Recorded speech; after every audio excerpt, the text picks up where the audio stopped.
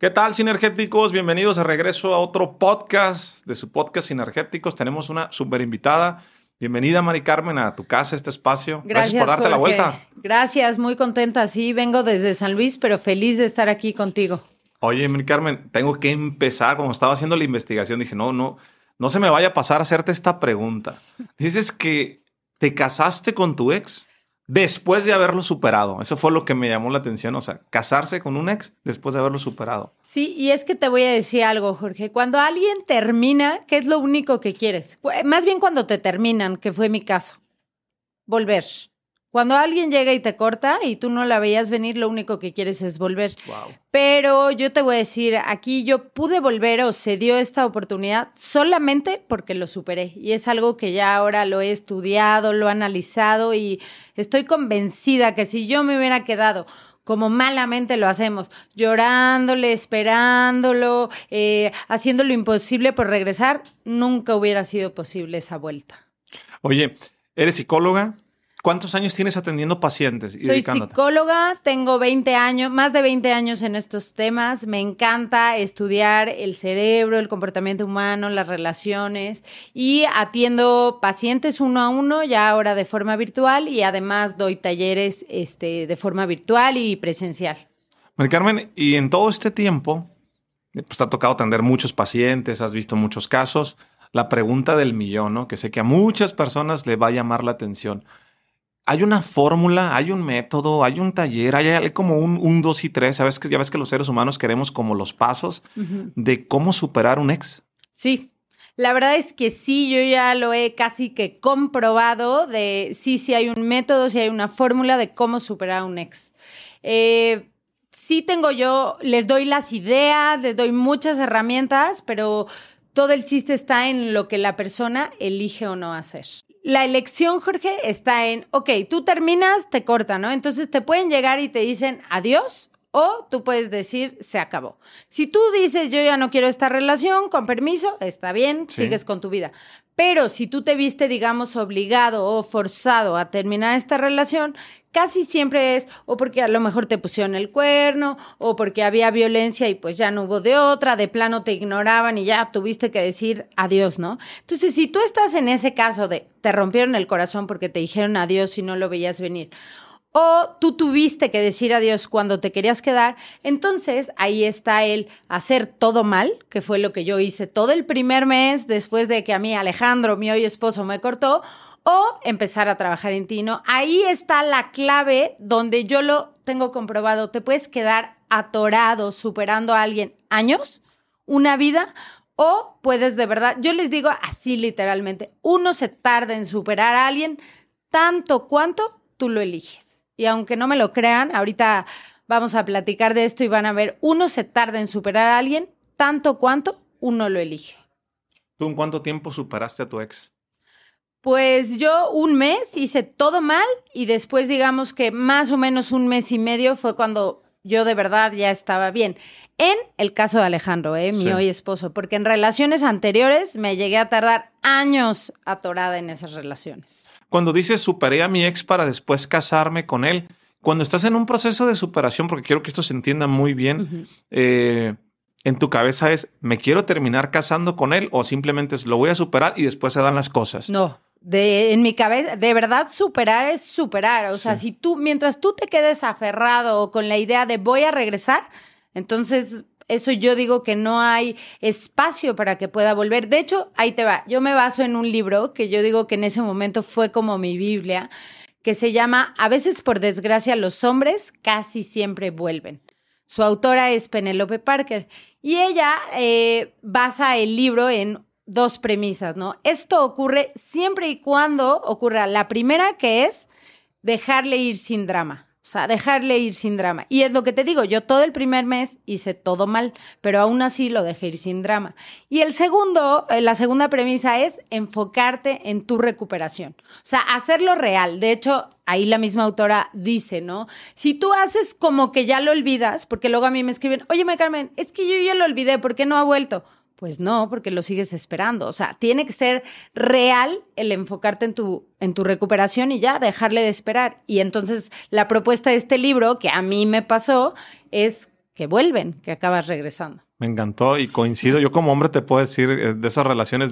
De hecho, por eso me terminé casando con mi esposa, ¿no? Porque teníamos nuestras broncas y no hacía dramas, ¿no? Y yo tenía otras parejas que, ay, cómo hacían drama. Es que dejarlo ir sin drama. Qué sí, poderoso es esto. Y eso es fuertísimo. Y también a veces, ojo, si alguien escucha aquí, aunque sea que lo hagas como una mera estrategia, ¿sí? Para que después casi que vuelva, pero el dejar a ir a alguien sin drama, de verdad que entre más drama hacemos.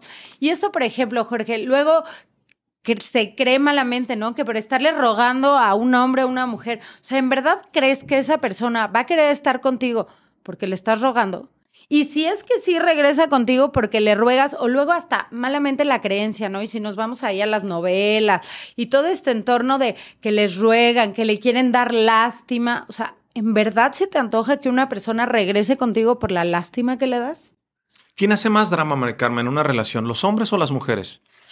Ay, pues sí, yo creo que ahí te podría decir que ambos, pero se le permite más a la mujer. O sea, socialmente y culturalmente la mujer tiene más chance de hacer ese drama. ¿Cómo puedo hacerle para no hacer el drama? Trabajar en ti. Yo ahí lo diría es, a ver, y hacer drama no es no llorar, hacer drama no es no sentir, o sea, hacer drama es irle a rogar, aparecértele en todos lados, estarles toqueando, mandar mensajes, bloquear, desbloquear, eso es hacer drama, o sea, sentir, llorar, de hecho es parte de lo que tienes que vivir y sentir tras una ruptura, ¿no? Porque aquí yo también, no sé, metería este punto, Jorge, de por qué no querríamos hacer drama en nuestra vida, ¿no? Y te lo pregunto a ti, que lo acabas de decir, y se lo pregunto a quien nos está escuchando. O sea, ¿tú con quién elegirías estar? ¿Con alguien que hace drama o con alguien que te la pasas bien y te da alegría? Ahí está. ¿No? Y ahí también le agrego, ¿no? De que un hombre, y a raíz de lo que tú dijiste de tu esposa, un hombre no se va a querer comprometer contigo porque tú se lo digas o tú se lo exijas. Un hombre se va a comprometer contigo cuando él se dé cuenta de que le sumas a su vida, ¿sí? Cuando él se dé cuenta de que le estás aportando. Y lo mismo sería al revés, ¿no? Una mujer te va a decir que sí, no cuando tú le estés rogando, ¿sí? Una mujer te va a decir que sí cuando vea que le vas a sumar a su vida. Entonces, aquí por eso ya hay que empezar a cambiar ese planteamiento, ¿no? Porque para nosotros poder transmitir paz, tenemos que ser paz primero para nosotros mismos. Bueno, te quiero hacer una pregunta, creo que es hasta cierto punto morbosona, porque yo he conocido muchas personas que se vuelven como adictos a esas parejas, todo el tiempo están haciendo dramas, ¿no? En palabras de mi mamá, muy oseras, ¿no? Dices que esa pareja es muy osera. Pero a veces no me vayan a malinterpretar, audiencia, no me gusta hacer dramas, pero a veces es rico el dramita, el sí, tú, yo Y yo te voy a decir que esta sociedad es adicta al drama. Eso es lo que te quería. Y de hecho mi frase favorita, que no es tan popular, que es de Krishnamurti, que dice, es enfermo estar bien adaptado a una sociedad profundamente enferma. Y entonces, a ver, te pregunto a ti, Jorge, y les pregunto aquí, ¿cuántas parejas sanas conocen a su alrededor? O sea, sanas que digas, yo quisiera una pareja como esta. Son contadas, ¿eh? Son contadas. Son contadas. ¿Cuántas parejas dramáticas conoces a tu alrededor? No, te saca un pergamino, quiere... ¿Verdad? Sí. Y entonces ahí está, o sea, está bien visto el drama. De hecho, ahí también está el punto, ¿no? De que, ¿qué es lo que se aplaude en esta sociedad? El para siempre, ¿no? O sea, los tíos que se pelean todo el día, pero llevan 40 años de casados. O sea, ¿qué tal que el éxito de una relación, Jorge, no es el tiempo que dure, no es el para siempre, sino, digamos, lo felices que son, la diversión que te aporta, la alegría, la paz a tu vida? Pero erróneamente hemos basado el éxito de una pareja en el tiempo o en el para siempre. María Carmen, ¿en qué momento se vuelve un problema el drama? Es decir, ¿hasta dónde es bueno, aguantable hacer drama en una relación y cuándo tenemos ya una bronca? Ay, yo te diría que el drama fuera. O sea, aunque socialmente se vea bien el drama, pero es que de verdad, y lo tengo comprobado con pacientes, con personas que he trabajado en talleres. Es más, ahorita no se me olvidó una paciente de Panamá que llegó y me dijo, Mari Carmen, y sí, creaste un monstruo empoderado, ¿no? Y luego me decía, es que ya de verdad no soporto el drama. Hasta mis amigas cuando hablan de drama, o sea, no, mi reina, ¿por qué drama? Si algo no te gusta en tu vida, cámbialo. Y lo mismo sería para la pareja, ¿no? O sea, si algo no te gusta en tu relación, exprésalo. Siempre se va a valer expresarlo. Oye, Mari Carmen, pero es que no me entiende. Le estoy diciendo, o le digo y no me entiende. Y yo, ¿qué no será que quien no está entendiendo eres tú? Que la otra persona está muy a gusto haciendo eso, ¿no? Entonces, ante eso, ¿qué hago? Tienes de dos. O lo aceptas ya como parte de tu vida o eliges hacer algo distinto. Puede ser irte de esa relación, siempre tienes la opción o la alternativa, ¿no? De hacer algo distinto. Entonces, yo sí te puedo decir, porque lo tengo comprobado, que el drama no está padre y sí se puede vivir sin drama. Oye, Mari Carmen, ¿cuándo es buen momento para ir a terapia por problemas de pareja? Híjole, yo te diría para ir a terapia siempre. Ahora sí que diría como Odín Dupeirón, por ahí dice de que en esta vida es canasta básica, leche, huevos, terapia. O sea, ir a terapia siempre. En cuestión de pareja, de hecho, ahí te va, Jorge. Yo sí doy terapia de pareja, pero hay un filtro. Y el primer filtro es que ambos busquen lo mismo. O sea, siempre y cuando los dos quieran esa relación, entonces hay 1,000,000 de cosas que hacer. Si uno de los dos ya no quiere, entonces ni yo ni nadie los va a convencer, ¿no? O sea, eso sería lo primero a ver. Y sin embargo, siempre voy a apoyar que ambos vayan a terapia, a lo mejor no de pareja, pero sí de forma individual. De hecho, hay por ahí teorías y corrientes que dicen que no creen en la terapia de pareja, yo sí creo. Sí. Porque se dice que no hay como trabajar en la pareja, o sea, trabaja en ti, porque justo aquí tu número de sinergia, ¿no? De 1 más 1 es 3. Una cuestión de pareja, yo siempre la expreso así, que es 1 más 1 es 3, es tu vida, la mía y la nuestra. Sí. Mis sueños, los tuyos y los nuestros. A mí me gusta ver el fútbol, a mí me gusta ver series y juntos disfrutamos viendo películas. Yo sueño con estudiar una maestría, yo sueño con poner un negocio y juntos soñamos con una casa con jardín, ¿no? Entonces, eso es lo importante y fórmula para arruinar una relación es olvidarse del 3. O sea, convertirse en 1 más 1 es 1, porque se vuelve en fusión. 1 más 1 es 2, cada quien su vida, sus sueños. Entonces, la fórmula para esto es 1 más 1 es 3. Y aquí volviendo a lo de cuándo sería momento de ir a terapia de pareja, cuando ya no funcionan como 1 más 1 es 3. Okay. Cuando ya cada quien está viviendo su vida, cuando se están tratando de fusionar, y ojo aquí también, cuando uno de los dos ya se olvidó de sus propios sueños, de su propia vida, por solamente perseguir al otro. Y cuando llegan a terapia de pareja, yo ya sé que ya no están funcionando como este 3. O sea, ya uno de los dos se olvidó de sí mismo para nada más estar pendiente del otro. Fíjate que en alguna ocasión, Mari Carmen, en mi vida, yo tuve una novia. Soy bien imprudente a veces para los nombres, ¿verdad? Pero aquí mi equipo, si digo, luego los borra. Muy bien. No dije el nombre. Y fíjate que tenía una relación bonita y en algún momento, pues, hubo exceso de drama. Y ella me invitó. Yo ya no quería andar con ella, la verdad. La verdad es que yo tengo mis teorías. Yo no sé mucho de estos temas, pero creo que el amor no desaparece, solamente cambia de lugar, ¿no? De pronto, pues, me empecé a enamorar de otra persona. Eso es lo que pasó. Y me invitó ella estaba como confundido, no sabía yo si estabilidad, pero sentía algo por alguien más. Me invitó a terapia de pareja y le dije que sí. Pero cuando se llegó la fecha dije, no, qué chingados voy yo andar yendo a terapia de pareja.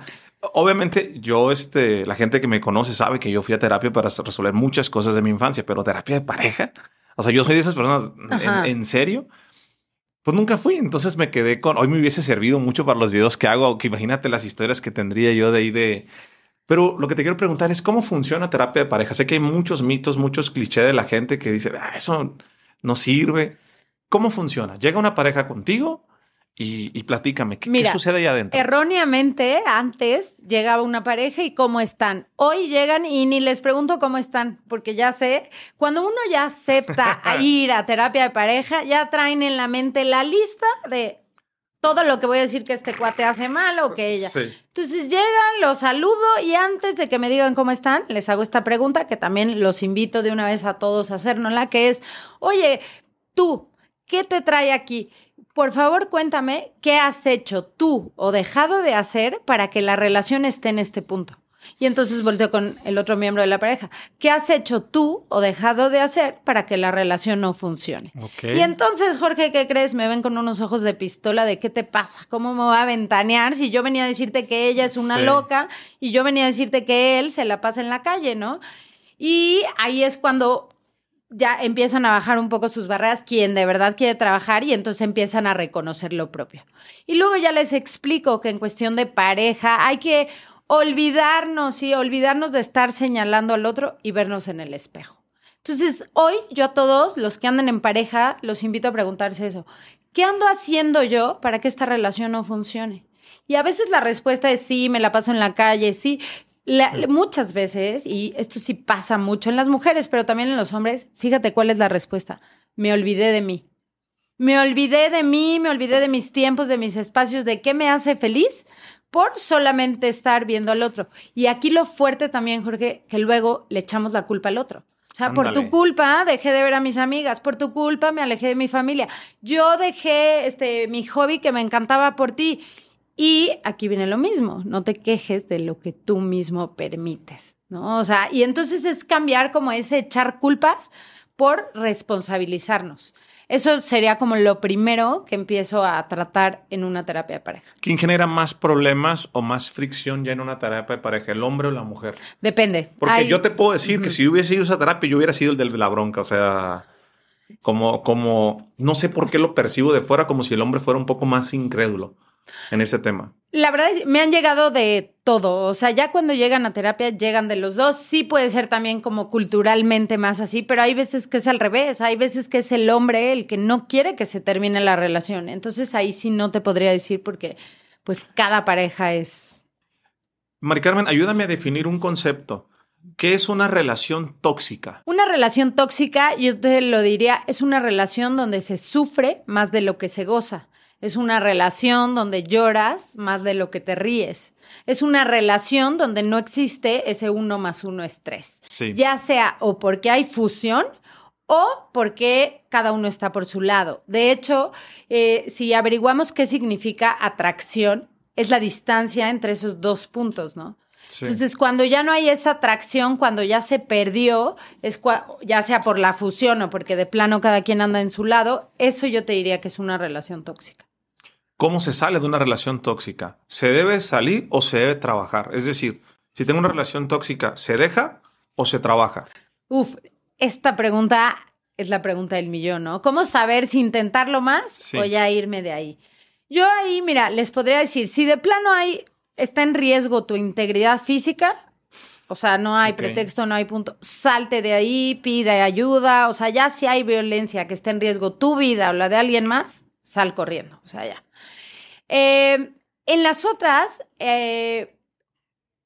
puede ser que estés en un ciclo tóxico, también las relaciones, ¿no? Yo les digo que son como vivas porque hay etapas de encuentro y de desencuentro, ¿no? Entonces, ahí tendrías que evaluarlo, pero cuando ya empiezas a justificar, ¿no? Cuando empiezas a justificar todo en nombre del amor, cuando empiezas a aguantar, cuando ya dejas de ser tú, cuando ya dejaste de hacer cosas, o sea, ahí ya algo está pasando, ya ni siquiera estás disfrutando esa relación, ¿no? Entonces, ¿qué puedo hacer? ¿Qué puedo hacer para salir de esa relación tóxica? A veces sí es necesario pedir ayuda. A veces es necesario que tú te atrevas como a verte en el espejo y dejar de justificar. Pero te voy a decir que, Jorge, luego también en esto de las relaciones tóxicas nos queremos echar la culpa, ¿no? Y entonces pasa mucho de que, es que bueno, si yo fuera más inteligente, él sí querría estar conmigo. Si yo fuera más sexy, entonces sí se le antojaría estar aquí. Si yo fuera, y esto al final muchas veces es la justificación para no soltar la relación y porque si yo me echo la culpa, creo que si yo cambio, la relación va a funcionar. Pero, te digo, al final no son más que justificaciones, ¿no? ¿Cómo saber? Fíjate, esta pregunta es, yo creo que todas las personas que les dices, es que eres bien tóxico o eres bien tóxica, todo el mundo en automático dice, claro que no. ¿Cómo saber personalmente que eres una persona tóxica? ¿Sí se sabe o más bien se hace uno tonto? Mira, ¿qué es tóxico? Algo que te hace daño, ¿no? Sí. O sea, si agarras el detergente, tóxico, no te lo tomes, ¿no? Entonces, a veces uno no se da cuenta, por eso es ideal ir a terapia, por eso es ideal a veces platicarlo con alguien y que te hagan ver, ¿no?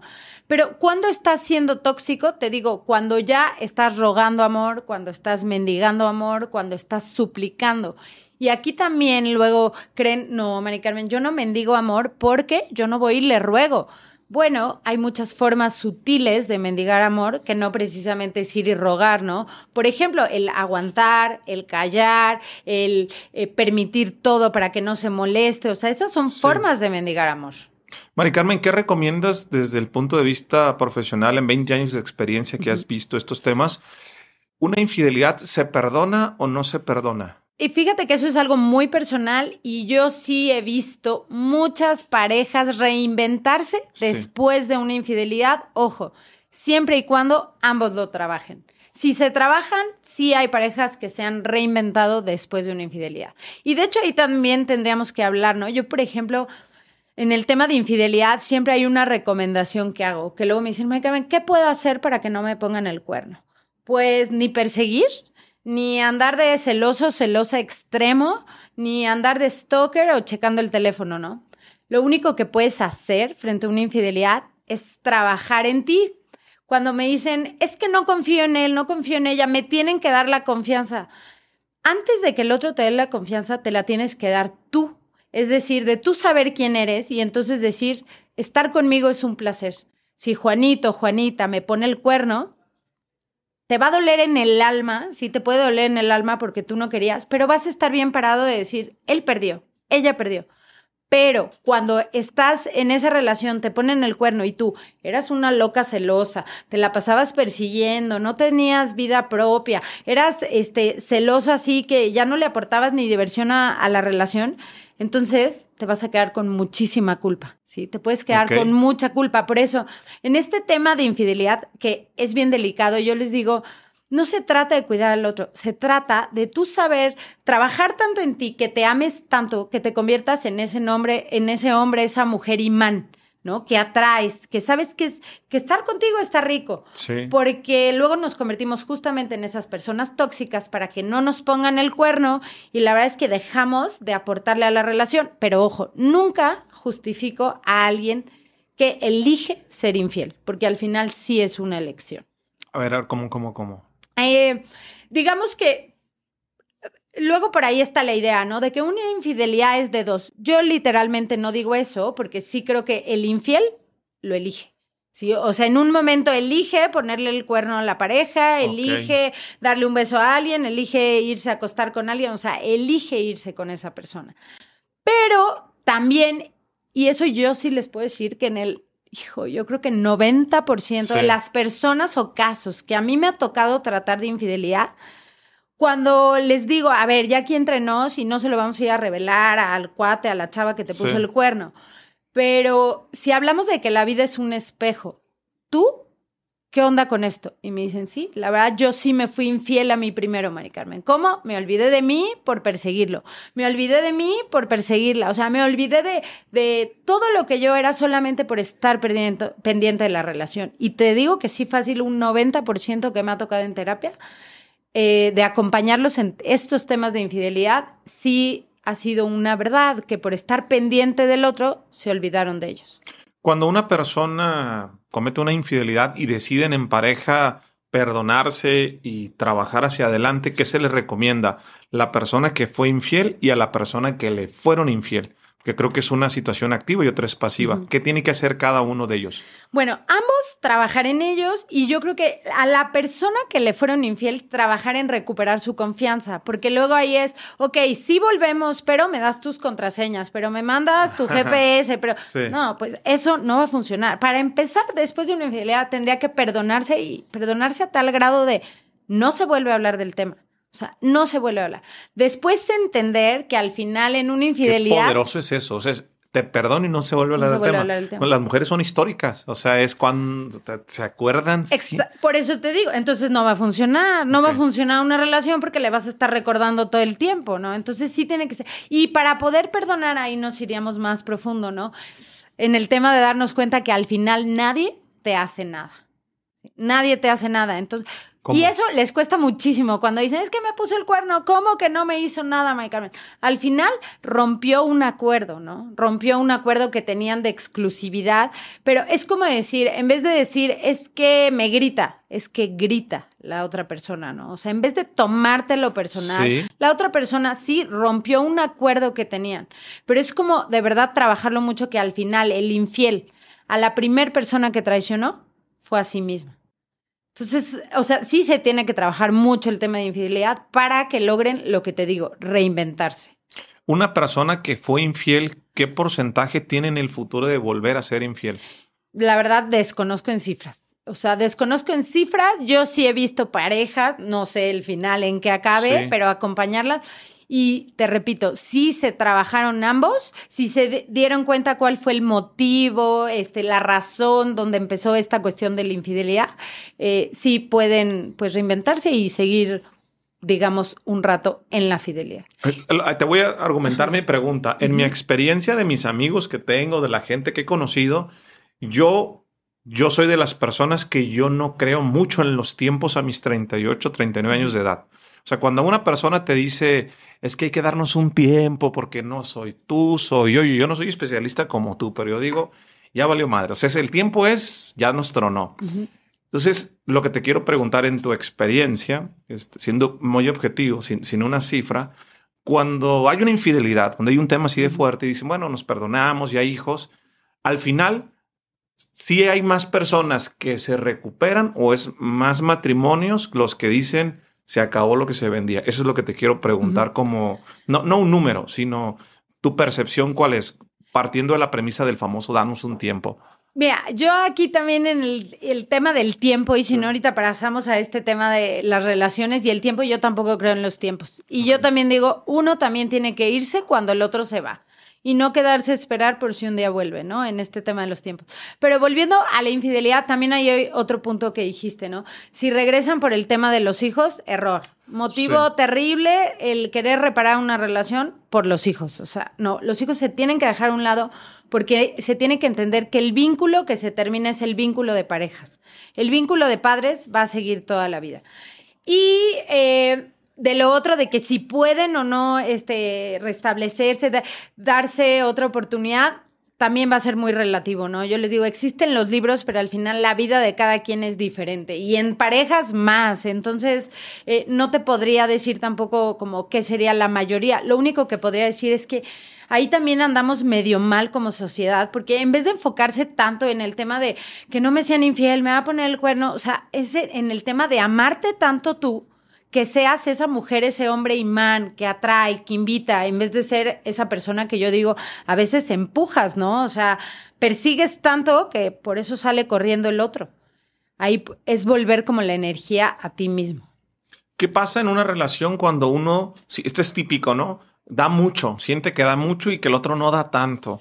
¿Debe haber una compensación o hasta cierto punto está bien, siempre hay alguien que se entrega más? ¿Qué se recomienda? Mira, aquí nada más me gustaría, para cerrar como el tema de infidelidad o fidelidad, yo digo, la fidelidad más bien no es ausencia de deseo. O sea, se te puede hacer atractiva mucha gente, ¿no? Muchos, no sé, hombres guapos, mujeres sexys, lo que sea, puede ser. Pero aún así, tú eliges a tu pareja, a tu mujer, a tu esposa, a quien sea, por sobre todo eso, ¿no? Entonces, por eso la fidelidad es mucho más allá. De hecho, a ver, si nos fuéramos ahí biológicamente, por ahí hay estudios en que se dice que el ser humano como especie animal no estamos hechos para ser fieles, ¿no? Pero ahí es donde ya viene que la fidelidad es una elección y es a donde voy, que es elegir a tu pareja por sobre todo lo demás. Qué poderoso. Elegir a tu pareja por sobre todo lo demás. Y lo que te preguntaba hace un momento.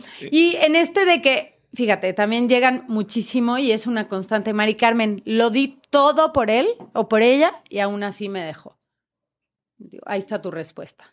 Lo di todo por él y aún así me dejó. Claro, lo diste todo que te quedaste vacío. Lo diste todo que te quedaste vacía. Precisamente al inicio de una relación, a ver, quiero que todos nos acordemos, a ver, ¿qué te gustaba de tu esposa al principio, cuando empezaste a salir con ella, no?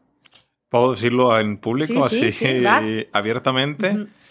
No creo que le vaya a gustar a la gente, pero no te creas. ¿Qué es lo que más me gustaba de mi esposa?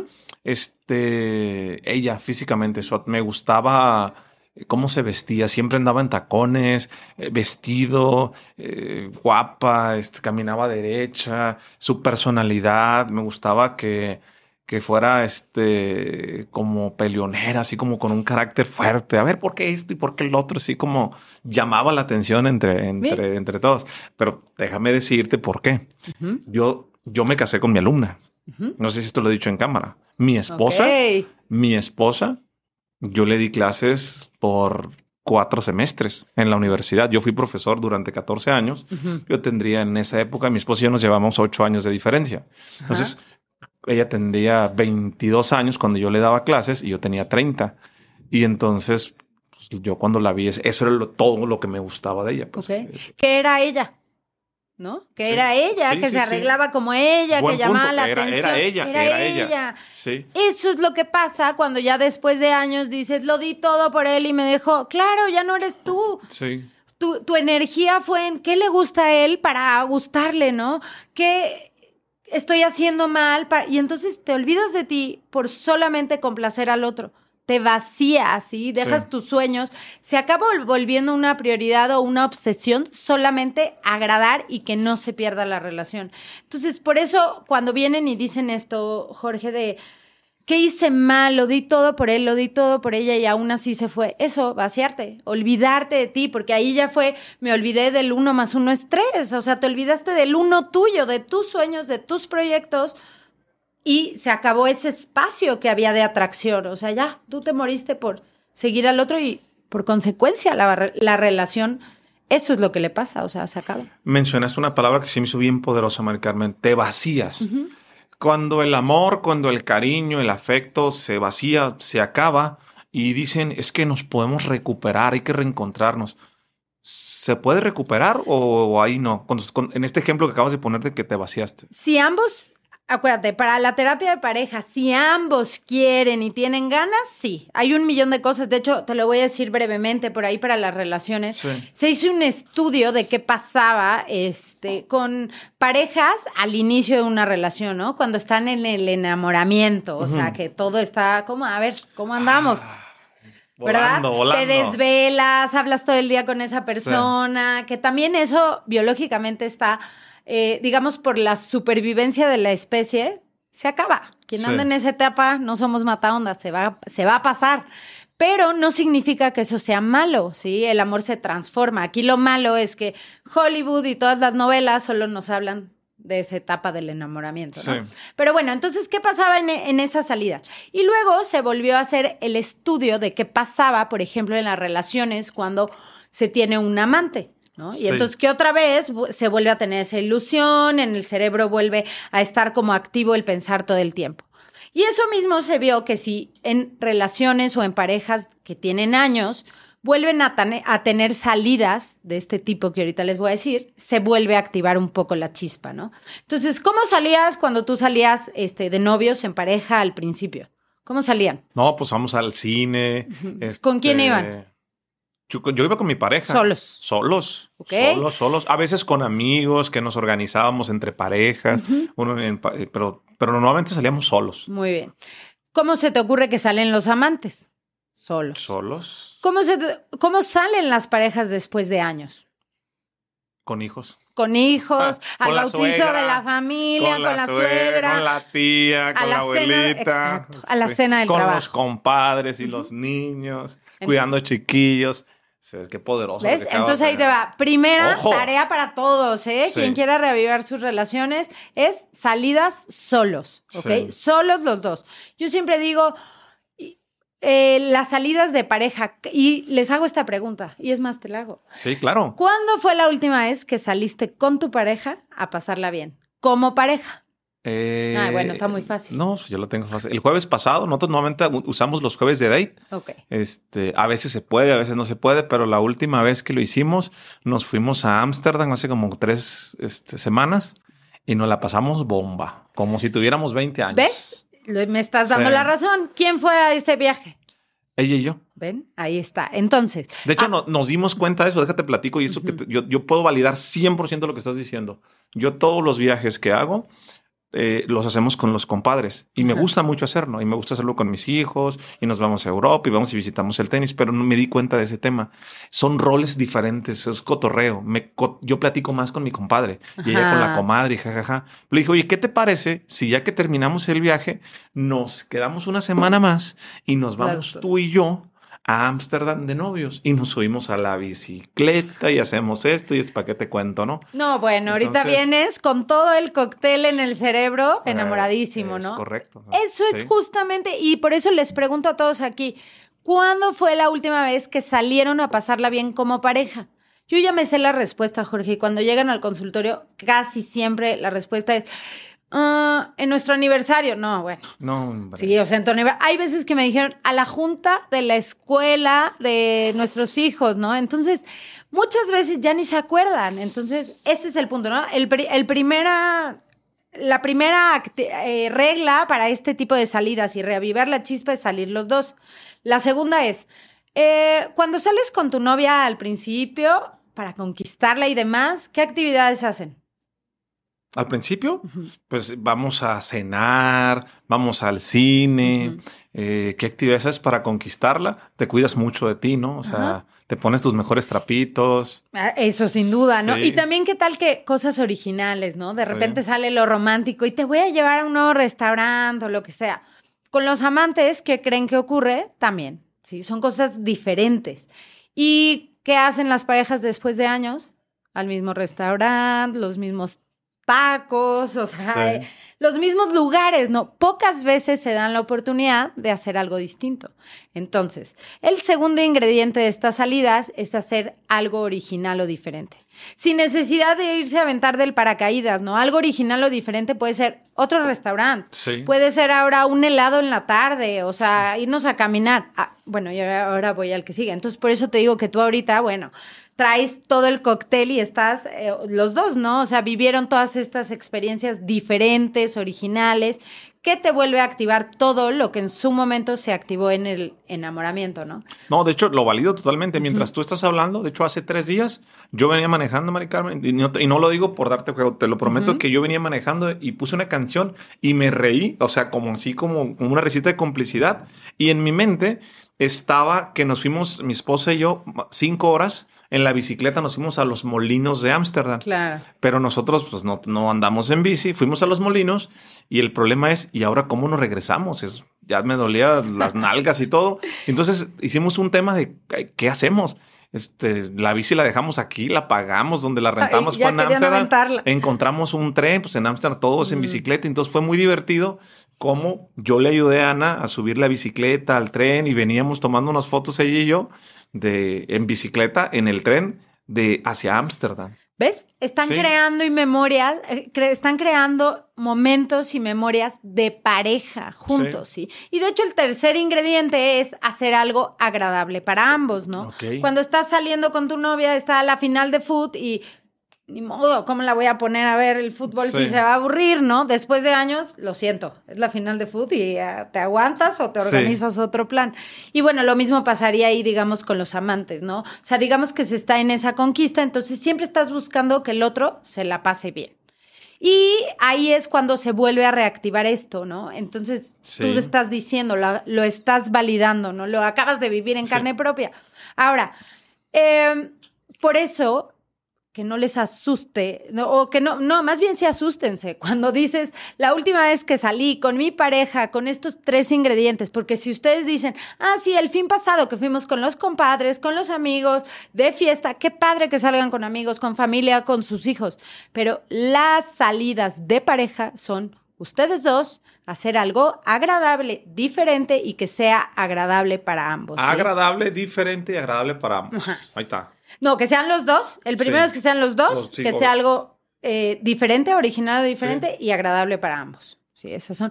Porque, de verdad, Jorge, date cuenta de esto. Si tú tienes una salida al mes, que casi nadie la tiene, una salida al mes con tu pareja de este tipo, ¿cuántas salidas de este tipo tuvieron al año? 12. 12. O sea, es nada, ¿no? Entonces, por eso llegan las parejas cómo llega, ¿no? O sea, por eso las relaciones se arruinan, porque se les deja de dedicar tiempo de calidad, o sea, tiempo para hacer otras cosas. ¿Y qué se le deja a la pareja? Ay, el tiempo para sacar cuentas. Tenemos que pagar, los hijos, salir con el compromiso familiar. ¿Y dónde quedó el tiempo de calidad, no? O sea, ¿cómo van a encender esa chispa? Se vuelve un tema de rutina, se vuelve un tema de costumbre. ¿Qué opinas tú de la famosa canción de Rocío Dúrcal, que la costumbre es más fuerte que el amor? No la he escuchado. Dice la canción, la tópica, y creo que no es de Rocío. Bueno, yo la escuché con Rocío Dúrcal, pero creo que es de Juan Gabriel. Para que los expertos en música luego Nos digan. No, me ponen en los comentarios. Si no sabes, lo que quise preguntarte es, la canción es muy famosa, dice, no cabe duda que es verdad que la costumbre es más fuerte que el amor. Y no sabes la infinidad de parejas casadas que tienen 20 o 30 años que me lo han dicho. La costumbre es más fuerte que el amor. Yo digo, en mi matrimonio no es así. En este momento tengo 8 años de casado y la verdad yo sí siento que seamos un matrimonio de amor, no de costumbre. Sin embargo, hay muchas costumbres y hay muchas rutinas. Pero tu punto de vista, ¿cuál es? Yo sí te puedo decir que la mayoría, y vuelvo a la frase de ese enfermo, estar bien adaptados a una sociedad profundamente enferma, ¿no? O sea, la mayoría sí son costumbre. O sea, pocas relaciones son las que de verdad le ponen como, pues esta chispa, ¿no? O estas ganas de querer estar juntos, o ya lo dan por hecho, y se vuelve esa rutina a la vida y se olvidan de que se están eligiendo para ser pareja cada día. Sí. Fíjate que te voy a platicar algo que es una historia que nunca había contado en el podcast y que ahorita mientras estoy platicando contigo se me vino a la mente. Cuando yo tenía cerca de 17, 18 años, pues yo fui pandillero y me tocó crecer en un barrio allá en la colonia Popular 89. Teníamos una vecina que se llamaba Doña Mari. Y Doña Mari vivíamos en un cerro, quedaba como a una ladera como a 3 casas. No voy a decir el nombre del difunto, que ya falleció, pero a Doña Mari cada tercer día le ponían una chinga. O sea, literalmente escuchabas tú de la casa, gritos y todo, salía corriendo. Yo a los 17, 18 años pues andaba en las pandillas, ya tenía 6 años en ese cotorreo. Antes de salirme era muy bueno para el pleito. Y un día me metí a defender a Doña Mari y le puse una chinga a este señor por lo que había hecho. Y pues obviamente yo no le quería pegar, yo quería defender a Doña Mari, que era como la vecina. Claro. Y él pues me atacó y en el ataque pues yo estaba joven y la juventud es un defecto que se quita con el tiempo y le pegué. Entonces por algún momento me sentí como héroe de que había hecho mi buena acción del día, ¿no? Pasaron como una semana, venía yo subiendo, no se me va a olvidar, porque yo te digo que quedé traumado y sé que a muchas parejas les pasa esto. Y de pronto le estaban poniendo otra chinga a Doña Mari. Doña Mari regresó con él. Y le dijo, no, estábamos haciendo... Y me acuerdo mucho de lo que le decía a Doña Mari.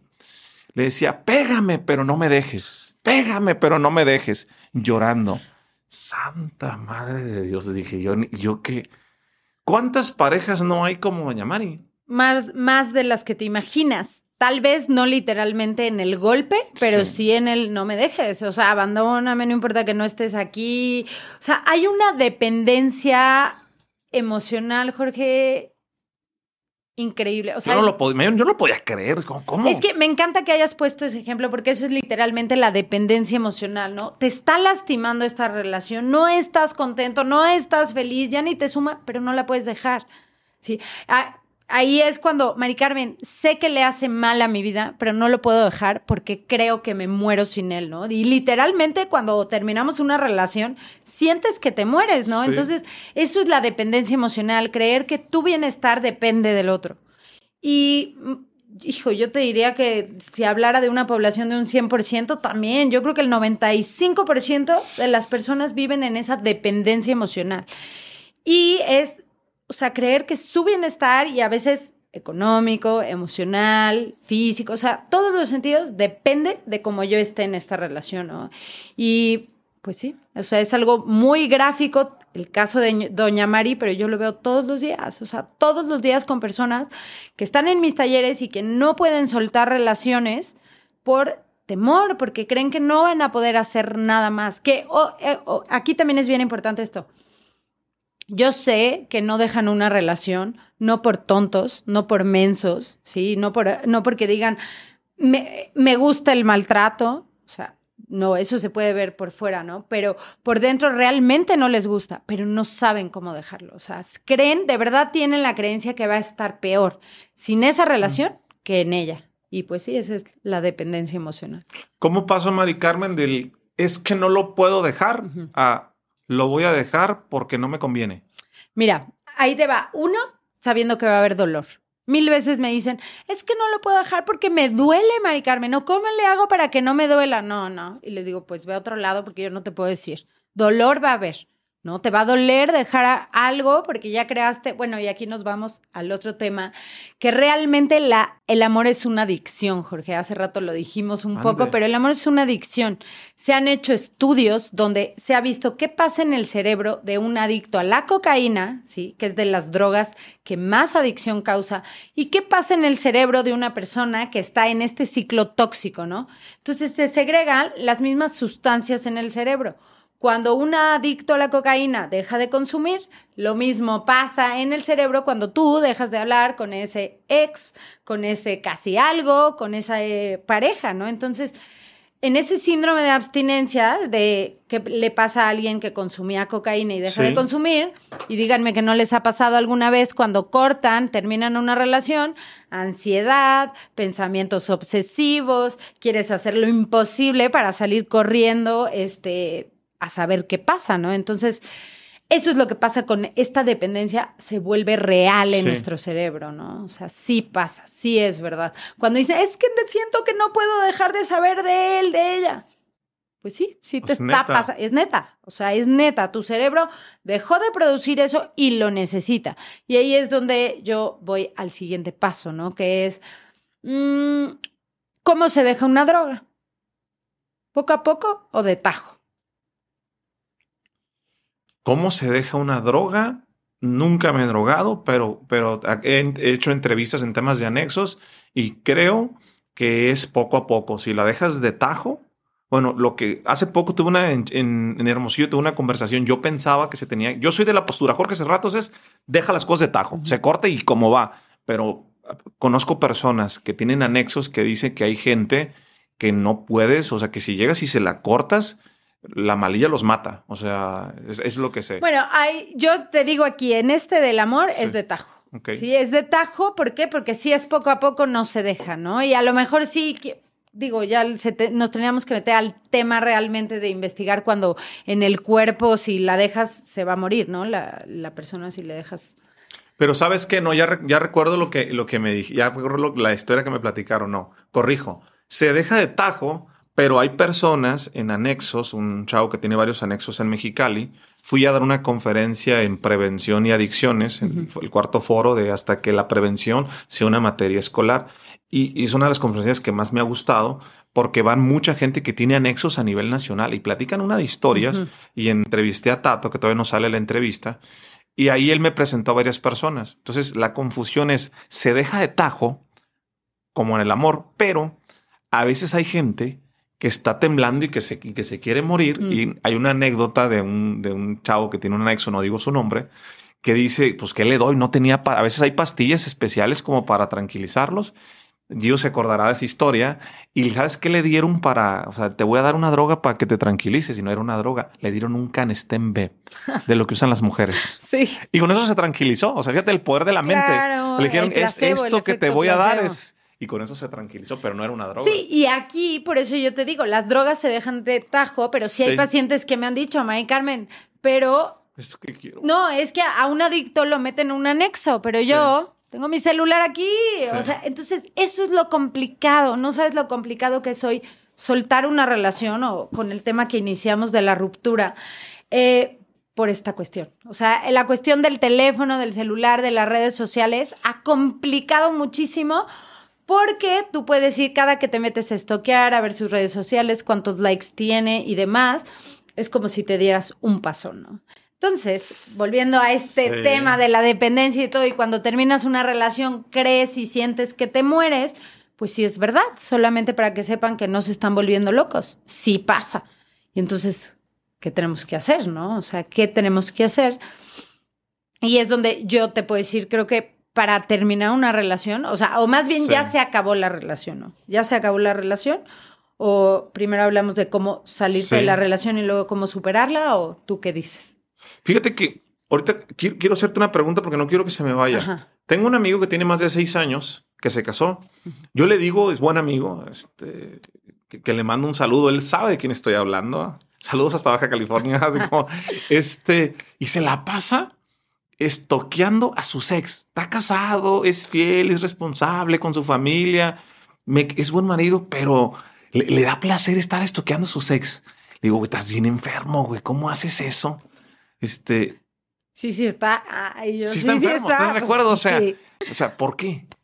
Ahí sí, en el caso específico Sí. de él y eso, si está casado y está contento porque está estoqueando a su ex, no te sé decir. ¿Estar revisando a tu expareja en redes sociales está mal? O sea, ¿te puede generar un problema?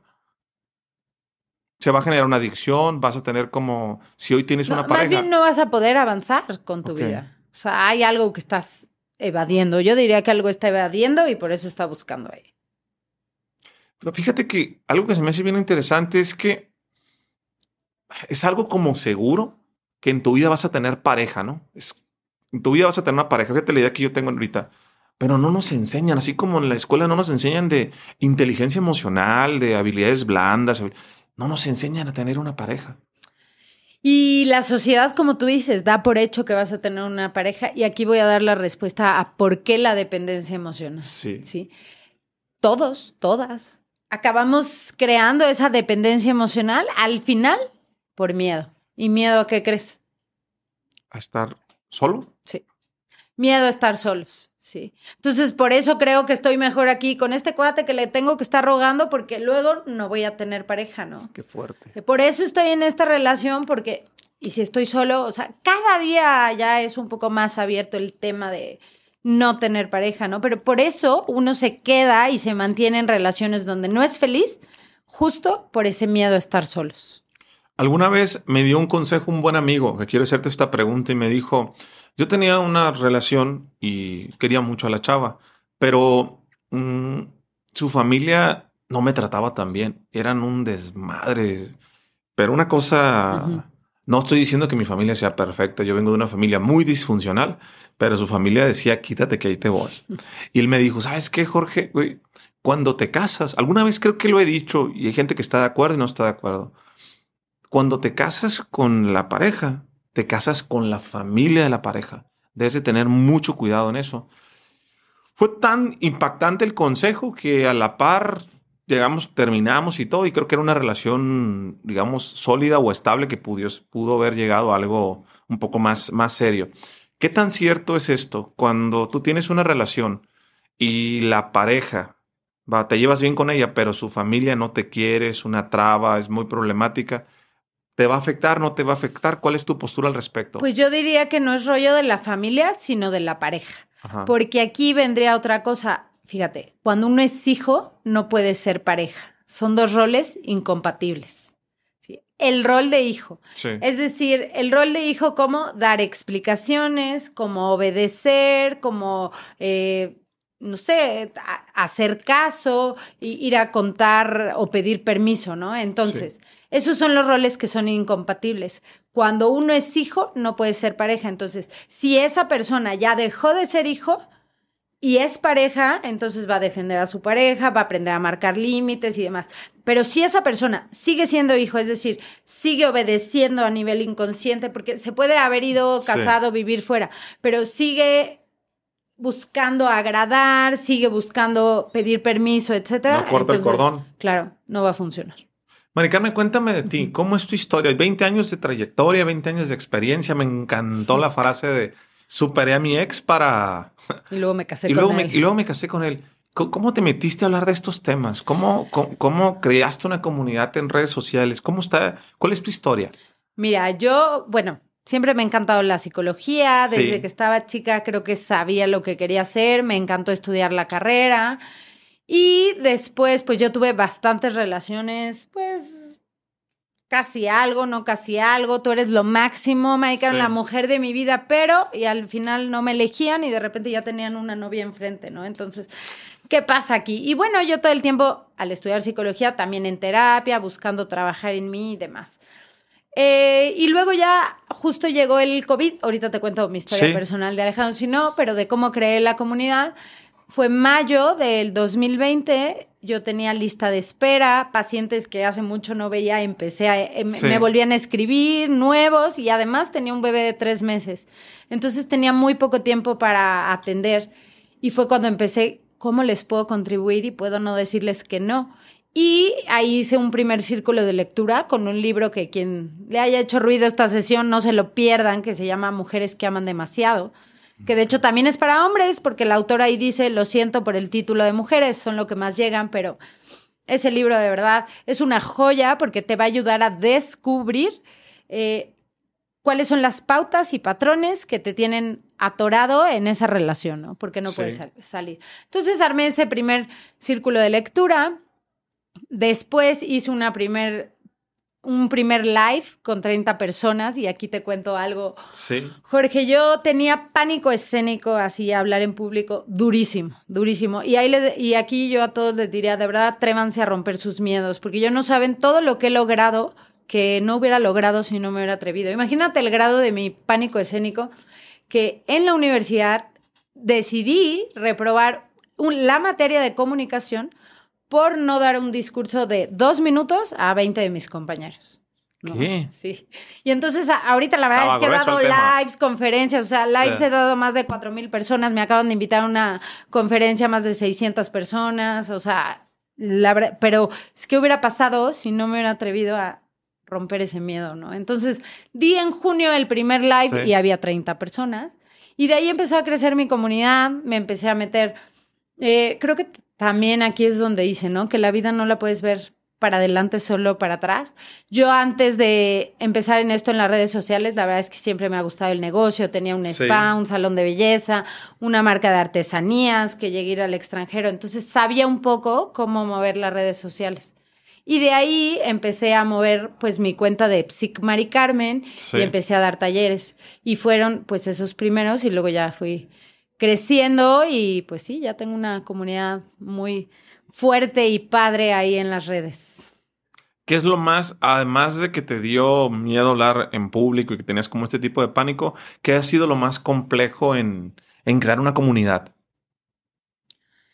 Híjole, el cambio, yo diría de las redes, creo que al principio fue fácil, fue creciendo, y luego como que ya todo el mundo estaba haciendo lo mismo. Entonces yo creo que es mi miedo es que ya no importa lo que yo diga porque hay muchísimos más hablando del tema. Sí. Pero a mí algo que me contribuye y me retribuye muchísimo es los testimonios que recibo de verdad diario de gente que por un post, por algo que leyó, empezó a cambiar su vida, empezó a entender y a hacer algo diferente. Oye, Maricar, ¿y tu historia personal cómo está? ¿Cómo es que sí regresaste? ¿Lo superaste y te buscó, lo buscaste? ¿Cómo estuvo ese tema? Mira, ahí te va.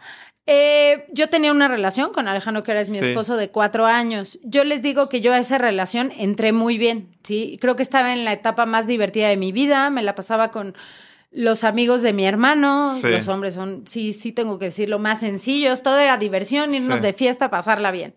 Ahí conozco a Alejandro, mi ahora esposo, que esto creo que tampoco nunca lo he contado, que él lo dice, ella era el amor de mi vida desde que estaba chiquito. O sea, lo veía, me veía pasar y que yo le encantaba. Y él era amigo de mi hermana. Y siempre le decía, Isabel, preséntame a tu hermana, preséntame a Mari Carmen, pero como yo soy más grande que Alejandro, 3 años. Entonces, como que Isabel nunca lo peló, nunca le hizo caso y ya nada. Entonces, Alejandro, él solo un día llega y se presenta conmigo y ya, de ahí empezamos a salir. Les digo, yo entré bien en esa relación, o sea, una mujer segura, divertida, feliz. Pero, bueno, y luego llega un 1 de diciembre y Alejandro me termina. Sí, o sea, un 1 de diciembre, después de 4 años de noviazgo, yo más de 30 años, viviendo en San Luis Potosí, mis amigas ya casadas, teniendo hijos, y de repente, ¿sabes qué, Mari Carmen? Esto no está funcionando, bye. Sin explicación, ¿no? ¿No te dio más explicación? Nada, adiós, se acabó. 4 años de relación. 4 años de relación. O sea, y entonces yo ahí dije, me cortó como algunas otras veces que habíamos tronado, mañana me habla, y así fue mañana, pasado, el 4 de diciembre yo agarro y le hablo pidiendo una explicación, ¿no? Y ojo aquí, porque es la clave para superar una ruptura, pero ahorita se las digo. Y entonces le hablé, oye, de mi teléfono no me contestó. Estaba con mi mejor amiga, le hablé del de ella, cayó, contestó. Sí. Y entonces ya le digo de que, oye, Ale, necesito una explicación, o sea, 4 años, merezco que me digas a la cara qué pasó. No, Mari Carmen, no, y se negó. Y me acabó con estas palabras que fue, eres el amor de mi vida, pero tú y yo ahorita no podemos estar juntos. Y ya. O sea, ¡Qué poderosa frase! Sí, y esa, la verdad, ahora que la uso, me gusta porque él dejó todo, Jorge, para que yo me quedara colgada a la esperanza y esperándolo, porque sí me amaba, pero ahí es donde yo les digo, ven cómo el amor no es suficiente. Y entonces volteó mi amiga y me dijo, así, ni madres, Carmela, quien te ama está contigo. O sea, el amor de tu vida no se arriesga a perderte. Y esa está detrás de la frase que yo hoy les comparto y que a lo mejor han visto en mis redes sociales, que es, ¿por qué no está contigo alguien? Y hoy les pregunto a cualquiera que anda ahí con el corazón roto, una ruptura, ¿por qué no está contigo? Y puedes dar la explicación que quieras. Al final yo te voy a dar una respuesta que te va a doler en el alma, pero es clave para tú que avances. Porque no quiere. Tómala. Y yo empecé a entender, ¿no? Alejandro, ¿por qué no está conmigo? Sí, soy el amor de su vida, pero da igual, no está aquí. Y es porque no quiere estar. Porque si pudiendo estar conmigo no está, es porque no quiere. Y entonces eso también yo lo he descubierto con mis pacientes, con quien va a terapia, ¿no? Explicación que den, al final es porque no quiere. Porque, no, Marica, es que de verdad sí me quiere a mí y sí te puede querer con todo el corazón. Que esto también, fíjate, acabo de sacar mi libro y entonces en la redacción me la habían corregido, ¿no? De, no está contigo porque... te quiere, pero ahorita no puede estar contigo, pero no sé qué. Yo, no está contigo porque no quiere, ¿no? O sea, porque no está eligiendo estar contigo. Y puede ser que te quieran con todo su corazón, como en su caso Alejandro a mí me dijo, pero ¿de qué te sirve que te quieran con todo su corazón si no está contigo? Entonces, el primer paso para superar una ruptura es matar toda esperanza.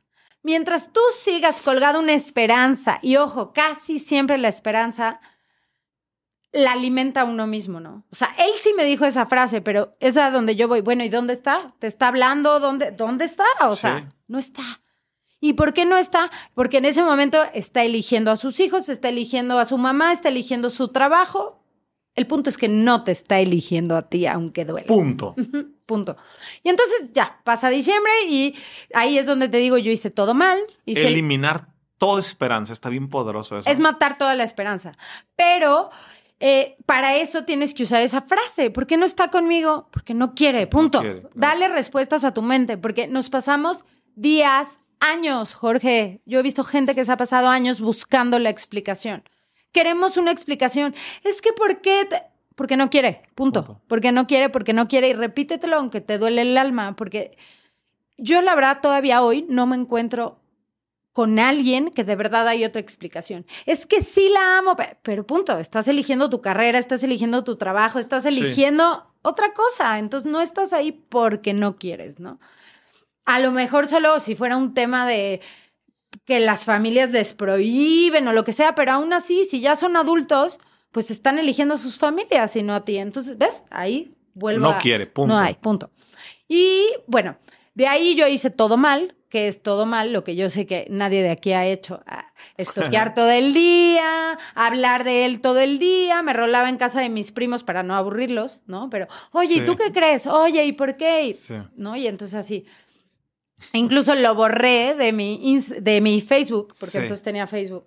Bueno, y ya lo borré, pero la verdad es que no lo hice ni siquiera por mí, lo hice para que él se ardiera y en ese instante le hablé a Isabel, mi hermana, me das tu contraseña y de ahí estoqueaba todo, ¿no? Y sabía cuántos likes nuevos tenía, qué fotos subía, todo me enteraba. Toda la investigación FBI. Tal cual. Okay. Y bueno, entonces así fue diciembre, ¿no?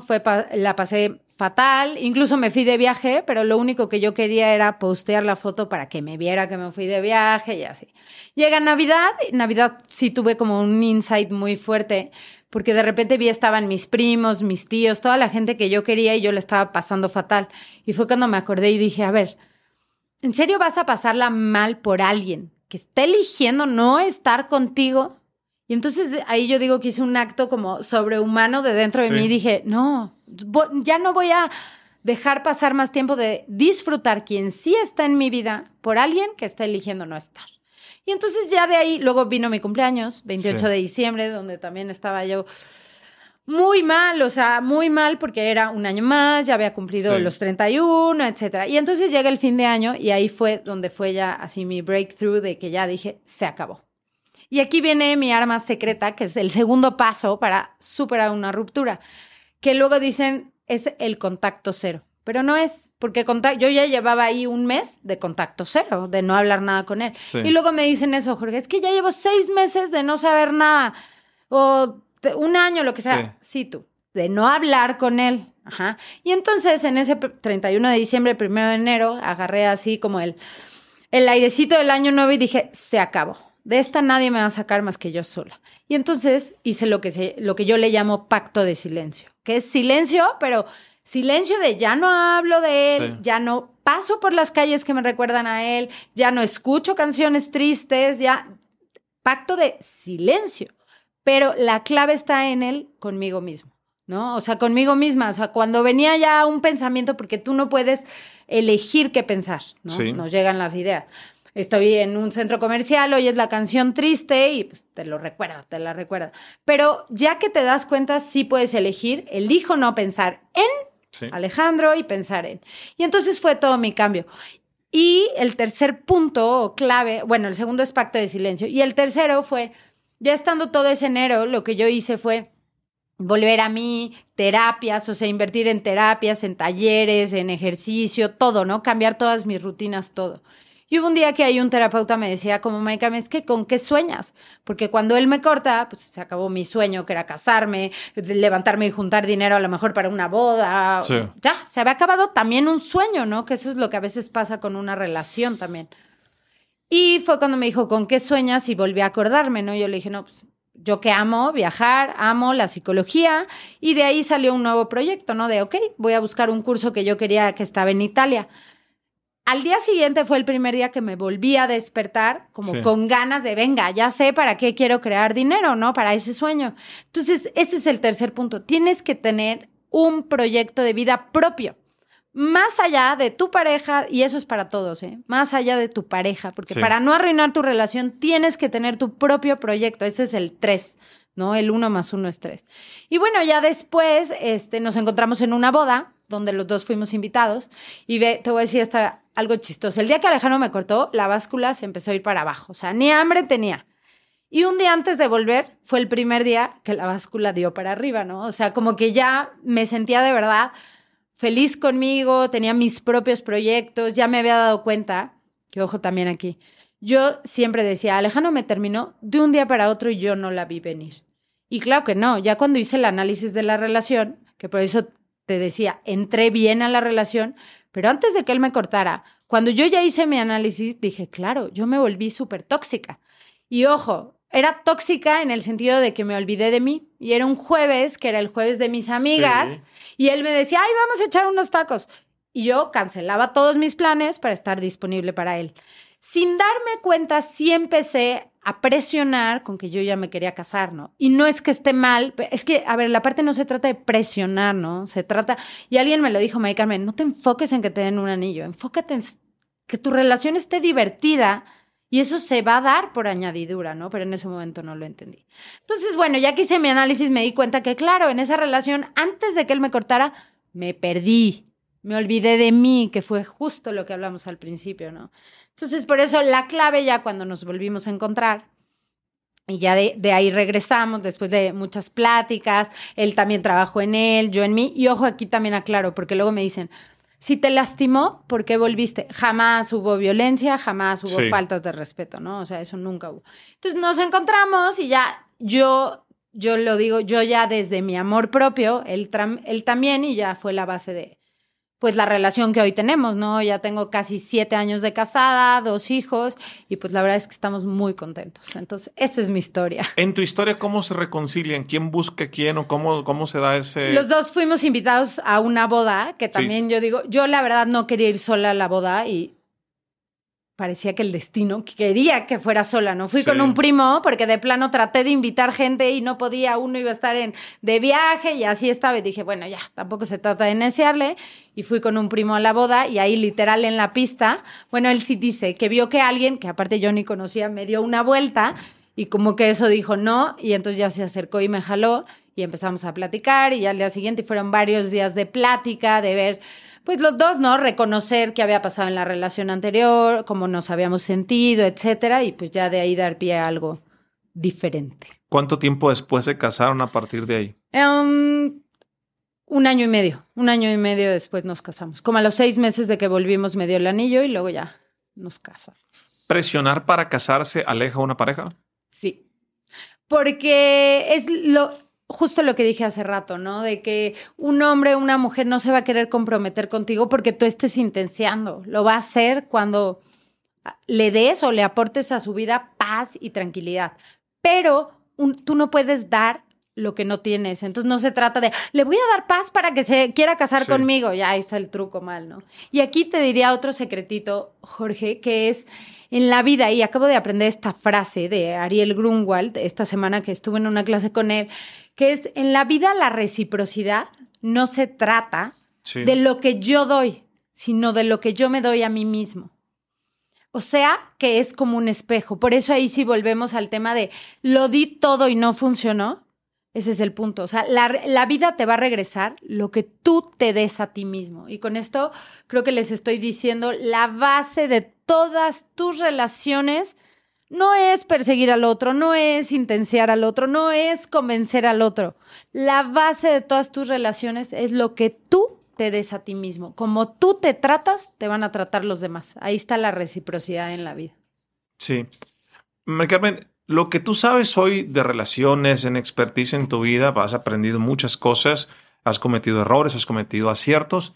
Si pudieses regresar a cuando estabas iniciando en este tema, para darte un consejo de todo lo que hoy sabes, ¿qué consejo te darías a ti hace 20 años? Trabaja en ti.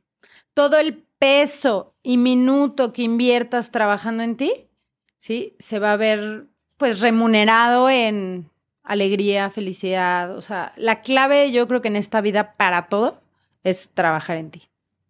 Yo tengo una frase que me gusta mucho. Tú no puedes tener un negocio exitoso si no tienes una familia exitosa, si no tienes una relación. Por eso este tipo de conversaciones me encantan en el podcast. La gente me dice, Jorge, la categoría podcast de negocios, pero hablas mucho de historias de vidas, hablas mucho de temas de fondo, porque creo y le apuesto que en el tema sinergético, en lo que tú dices 1 más 1 es igual a 3, primero tienes que estar bien contigo mismo. Lo que te quiero preguntar es, mencionaste, trabaja en ti. Hay un montón de libros y hay un montón de frases en YouTube, en Twitter, en Instagram. Trabaja en ti, tú eres tu mayor activo, empieza por ti. Desde el punto de vista de Mari Carmen es, si hoy alguien le hizo mucho sentido todo lo que manifestaste en esta conversación y dice, basta. No está conmigo porque no quiere, voy a empezar a trabajar en mí. ¿Por dónde se empieza? ¿Qué es trabajar en ti? ¿Qué es eso tan amplio? En cómo tú te tratas. Yo diría, por ejemplo, ahí parte de los pilares de la autoestima, sí, ¿no? El autocuidado. El cómo tú te tratas y, bueno, ahí ya sería cuestión de que te metieras más a trabajar, ¿no? Pero el cómo tú te tratas, cómo te alimentas, ¿no? Cómo mueves tu cuerpo, o sea, en cuanto a ejercicio, cómo te arreglas tú, que ahí sería la autoimagen, eso sería una parte, ¿no? Que es el autocuidado. La otra es el autorrespeto, que es otro pilar de la autoestima. Que se oye bien bonito, ¿no? Que me respeten. Pero el autorrespeto es que tú te retires de todos los lugares, situaciones, espacios donde no te están respetando. Entonces, por eso en las relaciones cuando dicen, es que no me respeta, es que tú al permanecer en esa relación es el primero que no te está respetando. Pero bueno, para ser concretos, trabaja en ti con lo que a ti te resuene, sí, con lo que a cada quien le resuene, pero sí date cuenta cómo te tratas. ¿Qué tal que te dedicaras todo el tiempo y toda la energía que le estás dedicando a todos los demás? O sea, creo que ahí ya es empezar a volverte a ver. Y yo les pondría algo, en tu agenda, ahora sí que agenda tiempo para pasar contigo y agenda tiempo para la diversión. O sea, para pasártela bien. Es que no sé cómo, Mari Carmen, no sé ni qué me divierte. Muy bien, Ya empezaste. El primer paso entonces es prueba nuevas cosas. Haz diferentes cosas para que vayas descubriendo con qué vibra tu alma. O sea, qué te va gustando. Porque también, ahí va otra cosa rápida, hay veces que nos enfocamos en querer salir de esa relación, ¿no? Sí. Es que no puedo salir. Y yo les digo, tú empieza a tratarte bien. Cuando tú te empiezas a tratar bien, el maltrato empieza a perder sentido. Entonces, a veces ni siquiera te enfoques en soltar esa relación. Enfócate en tú darte ese buen trato y el maltrato poco a poco empieza a perder sentido. Mari Carmen, tu libro que acabas de sacar, que el título está poderosísimo, ¿por qué no está contigo? Porque no quiere. ¿Dónde lo pueden conseguir? ¿Quién que quiera saber más de tu libro, dónde lo consigue? Está en audiolibro, en Vic, y también está en Amazon y en mi página, en mi cuenta de Instagram. Ahí les puedo decir dónde lo pueden encontrar. Si están atravesando una ruptura o alguien por ahí, de verdad, ahí les comparto todo lo que tienen que hacer para, pues, lograr darle la vuelta y que no se tarden años esperando que vuelva un ex. Pues ya saben, me gustó mucho platicar contigo, Mari Carmen. Algo que quieras compartirle a la audiencia para cerrar. Siempre hago esto, o sea, el título de este podcast, ¿cuál sería? ¿Qué consejo tendrías para la audiencia? O, en palabras de, si hoy te ponen todas las redes sociales con traductor incluido, radio, televisión, y te dicen, ¿cuál es tu mensaje para el mundo? ¿Cuál sería? La calidad de tu vida es la calidad de tus relaciones. De Tony Robbins. Bueno, esa frase es de Tony Robbins. Y te digo por qué esto, Jorge, porque creo que lo hemos visto, ¿no? Gente que tiene muchísimo éxito, o sea, artistas, gente con mucho dinero, con mucha fama y se acaban quitando la vida, acaban deprimidos. Entonces, y luego te lo acaban diciendo, ¿no? No va por ahí. El éxito en la vida, ¿de qué te sirve tener el yate si vas a estar solo, no? Sí. ¿De qué te sirve estar en París si no tienes con quién compartirlo? Entonces, creo que eso es clave. La calidad de tu vida depende de la calidad de tus relaciones y yo le agregaría, la base de todas tus relaciones es tu relación contigo mismo. Creo que con eso ya. Coincido contigo. Sinergéticos, espero que les haya gustado mucho el episodio. Recuerden que compartir es bueno. Mándenselo a alguien más y vayan a seguir a Mari Carmen en sus redes sociales. ¿Cómo apareces en tus redes sociales, Mari Carmen? Como psic de psicóloga, Mari Carmen con Y. Mari Carmen con Y. Ahí los espero. Aquí lo ponemos en la descripción del video. Mándale un saludo de mi parte y nos vemos en el siguiente episodio.